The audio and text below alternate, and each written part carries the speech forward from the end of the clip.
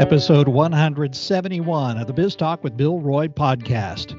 Hard to believe, 171, right, Daniel? You've been on about 168 and a half of them. Is it only 171 already? Hard to believe, 3 years, yeah. Wow. The Wichita Business Journal created this podcast because we want to provide you with some insight into the people, places, companies, organizations, and issues that are important to Wichita's business community. Glimmers of hope, maybe?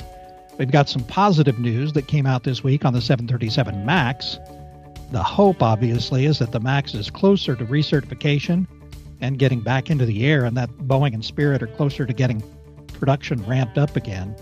One concern, Spirit's going to stop making ventilators. We'll see where that goes. I'll talk about all that with aviation and manufacturing reporter Daniel McCoy in this episode. First, the big story in the weekly edition of the Wichita Business Journal. We're calling it the MBA Reboot. Masters in Business Administration programs around the country are alive and well these days. More women are getting their MBAs, more people of color, and there are more programs. It looks like the pandemic has accelerated changes, making this graduate degree more valuable to students than ever before. Our coverage begins on page 11. This week we spend 10 minutes with Chris Harmon. He's the new General Manager of Operations at Occidental Management, page 31. This week's list, the Wichita area's largest private companies, that's on page 6. It is part of our mission to help you grow your business. Each week we provide business intelligence on new real estate deals, bankruptcies, building permits, new corporations, who owes back taxes, court judgments. Our lead section this week begins on page 24. Equity Bank has been our sponsor from the start, episode 1. Equity Bank means business. That's why they've created business solutions to help you solve your business challenges. Visit them today at equitybank.com. Well, Daniel, we have been waiting and watching for positive news about the 737 MAX. We finally got some this week, or I think we got some this week. Talk about those stories you wrote about.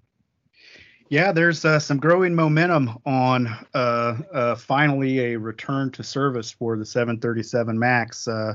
Been grounded, of course, since March of 2019. And when that originally happened after those two tragic accidents, there was, most speculation I was seeing in the industry was, it's going to be a couple months. They'll figure the software bugs out and we'll have the plane back. And of course, that hasn't happened, and that's stretched on for well over a year and a half at this point. And of course, we've seen the impact locally with jobs and production work here on that. And I'm sure we'll talk a little bit about that. But yeah, most recently, we're starting to see, like I said, some positive movement towards recertification from a variety of regulators around the world.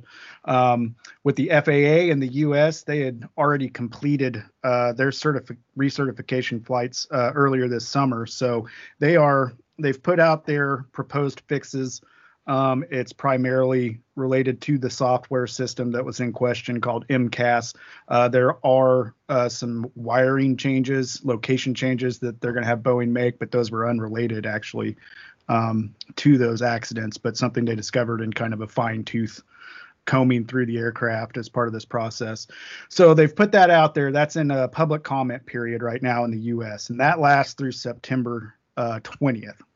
So even more recently than that, we've had Transport Canada, which is the Canadian equivalent of the FAA. They've conducted their own recertification flights. And now we have EASA, which is the European regulator. They are doing some simulator work this week and then are planning to do their own recertification flights next week. So we have multiple regulators now that are flying the plane, seeing these changes firsthand, getting a better sense of what will have to be done training wise and things like that. And so it's building towards a return, and some of their customers are looking at that now as well. So as we reported this week, American Airlines is looking at an October recertification in the U.S., which theoretically could fit if the public comment period closes September 20th, and then they cross the final T's and dot the final I's, from a regulatory aspect. What Boeing has said to us before, that they will consider return official when the ungrounding order is lifted by the FAA. So that'll happen, and then airlines will have to make the needed changes. For the most part, the software upgrades will not be too intensive. The wiring bundles will take maybe a little more effort, but they'll get that figured out pretty quickly. So what American is saying, if all goes as planned and there aren't any more schedule slips, they want to put 7 of their 737 Maxes. I believe they had 24 already.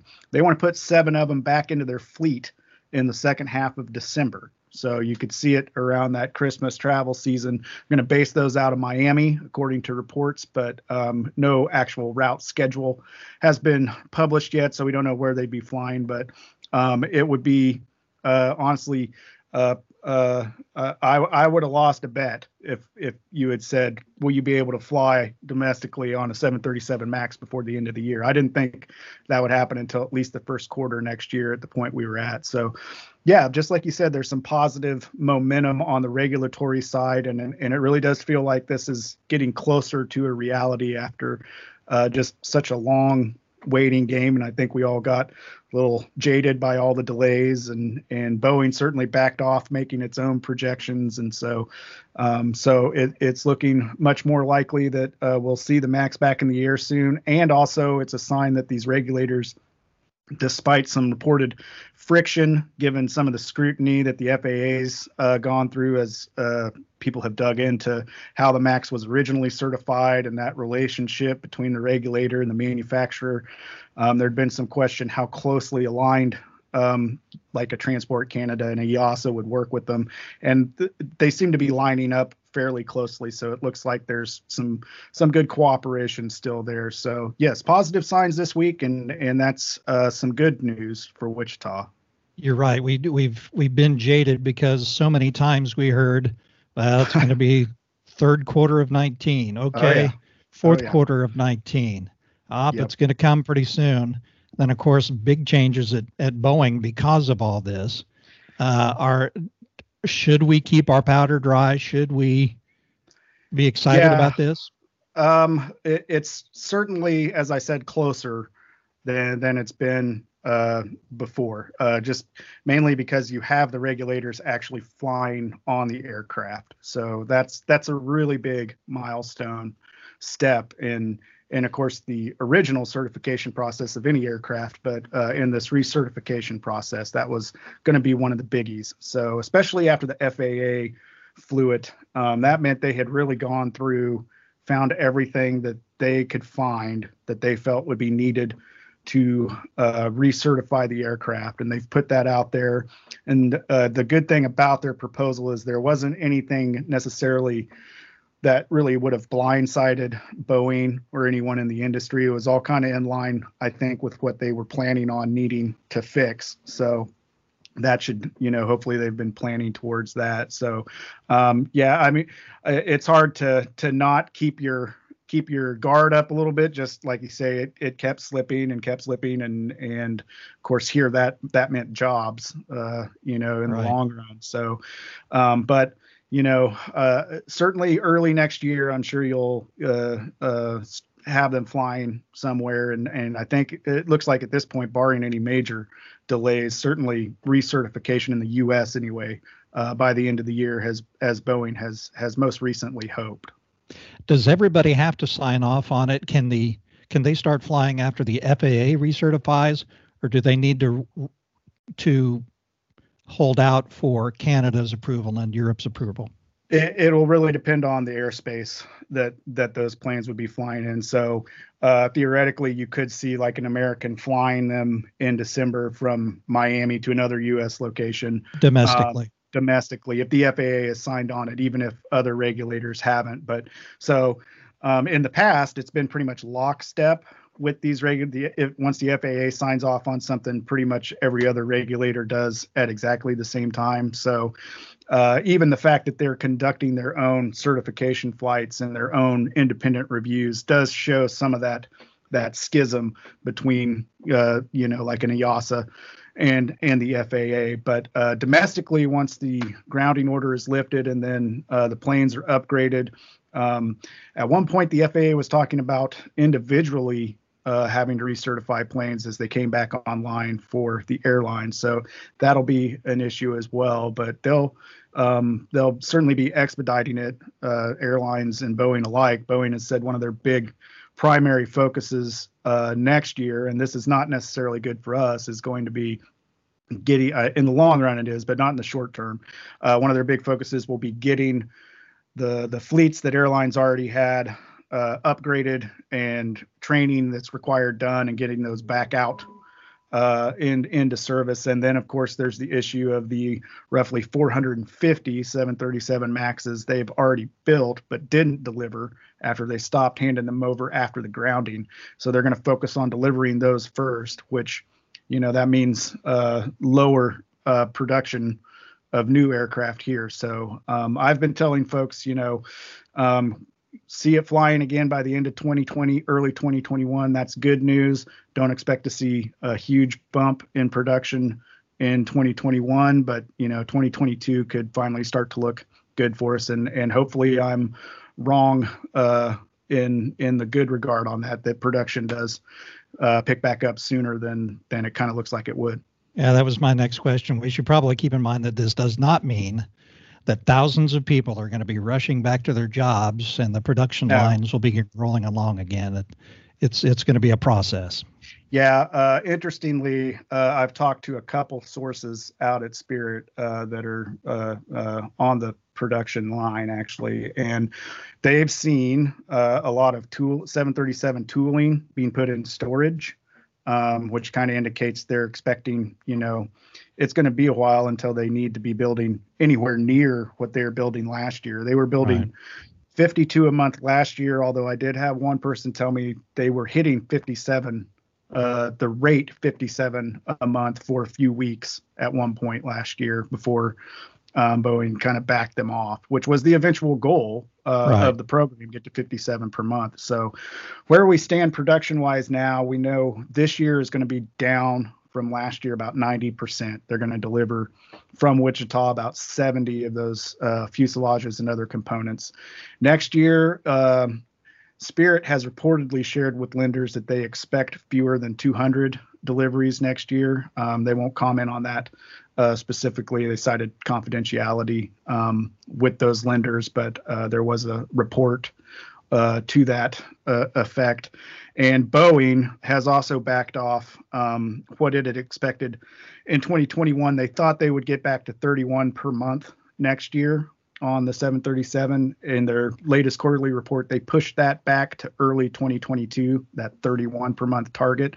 So 2021 is still really kind of a big question mark as far as what actual specific production on the MAX will be. We may get more insight into that, obviously, in third and fourth quarter earnings reports and things like that. But right now, we just don't know exactly what it'll be. And again, with them working through that inventory, that's going to take priority. So if we can bridge the gap, though, I think until 2022, then we'll start to see some upticks. But to be realistic, it may never get to where it was in 2019 again, because, of course, now you have the impact of COVID-19 on the air travel industry, and these customers just don't need the planes anymore. So it could be a long time, if ever, that we see 52 per month again on the 737 MAX. Come on, vaccine, right? Yeah, exactly. Yeah, let's get flying again for sure. We also got some concerning news this week. Health and Human Services says it has all the ventilators it needs.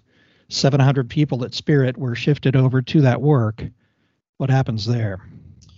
That's another question mark right now that we just it could unfortunately lead to more job losses locally.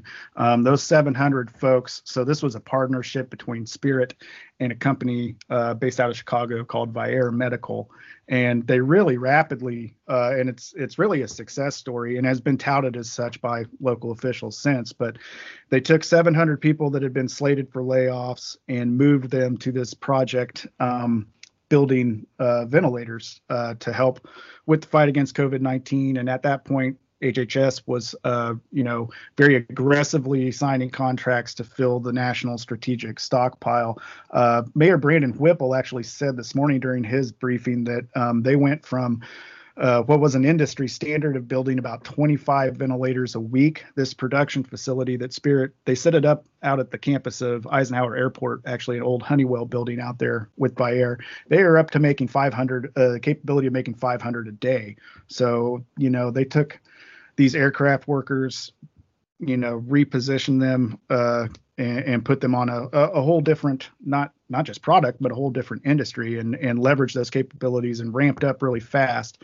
But the news came out this week that that strategic national stockpile is apparently full already, due to some other contracts that came through and maybe weren't necessarily expected to have moved that rapidly. So they are canceling the remaining. Bayer and Spirit will deliver no more than 4,000 ventilators. When that project was announced, they expected to deliver 22,000. So quite a significant drop off and some kind of unfortunate news, because the project was expected to last through at least October, and now Spirit says it's been helping supply to the international market. So we'll see how that plays out, if there's an opportunity there. Senator Jerry Moran is in Wichita today. He's actually, I believe, touring that facility and talking about things, maybe potential federal backstops, things like that. So we'll have to see how it plays out. But unfortunately, the most likely scenario is that it means an earlier than expected layoff for another 700 Spirit workers. And there are about 300 workers for Bayer out there too. So about 1,000 people altogether. And just to be clear, it wasn't just Bayer Spirit that had cancellations. There were other companies that HHS has said, hey, we're full, we don't need all these anymore. So a company called Hamilton, and about the same discrepancy from what they will build from what they expected to build. So, but it's like I said, it's a great example of quickly diversifying your workforce and finding another, potential revenue stream and just doing what needs to be done. So if nothing else, hopefully they can use that as a success story to kind of diversify the portfolio in the future. But we'll see how that all plays out. Could be fun. We've got another company coming to town, Ag Eagle. They're coming in from Neodesha. They're a drone company. Talk about how important that is and what's the latest there. Well, they are in the process of moving this month to their new facility up by Jabera Airport, northeast Wichita. The big kicker here is who their neighbor is going to be, and that's Amazon, little company you might have heard of named Amazon, and their new distribution center up there. Connecting the dots here, Ag Eagle's been touting a significant quote-unquote e-commerce company as a huge driver of future growth for them since the third quarter last year. There's been some speculation that it could be Amazon. And of course, you see the two moving nearby at the same time. And Amazon is working through some FAA regulation now to get it clear for its Prime Air program, which is home drone delivery by drone. So we have a drone manufacturer who incidentally hired this week a director of operations who had previously been at Spirit, helping on Airbus programs there, and had been at Hawker Beechcraft before on the JPATS program. So some important and high volume aircraft programs here in Wichita. He'll be overseeing drone production and engineering here in Wichita. And if obviously, Amazon has a bit of the Midas touch, so anything connected to Amazon can't be bad, I think, at this point. So, but even if it's not, just the fact that they're so focused on home package delivery using drones and just the potential size of that market, it'll be a good addition, I feel, to Wichita. And eventually, local officials are saying it'll be about 60 full-time jobs here, but you never know how that could grow and where these partnerships could grow. So look for them to be moved in from Neodesha to Wichita here by the end of the month. So a little bit more of good news there. That's a good thing. So yeah, we'll take any bits of good news we can get right now. Absolutely. Well, we've got one of the best aerospace reporters in the country right here. You can see all his stories at wichitabusinessjournal.com. An easy way to see Daniel's stories, sign up for our free daily emails. You won't miss a thing. Daniel, thanks. I appreciate it. You bet. Thank you. We are living in a new normal. We know you're facing the same set of circumstances. We invite you to help us tell your story. Please contact us if you want to share your experiences. You can reach me at broy@bizjournals.com. That's it for Biz Talk with Bill Roy this week, episode 107. Hope you're doing well. Of course, now's the time to be innovative as you fight to survive and eventually prosper. Check out all our podcast episodes at our Biz Talk with Bill Roy hub. It's at wichitabusinessjournal.com. Thank you for listening and subscribing. Biz Talk with Bill Roy is a production of the Wichita Business Journal. Thanks to producer Brittany Showalter, and thanks very much to our sponsor, Equity Bank. Creating the business concept turned out to be the easy part. The challenges that follow is where Equity Bank comes in. Equity Bank was built by entrepreneurs for entrepreneurs. Let them help your business evolve and solve your challenges. Tomorrow is here. Visit them today at equitybank.com/evolve. Be well and be safe. Have a profitable week.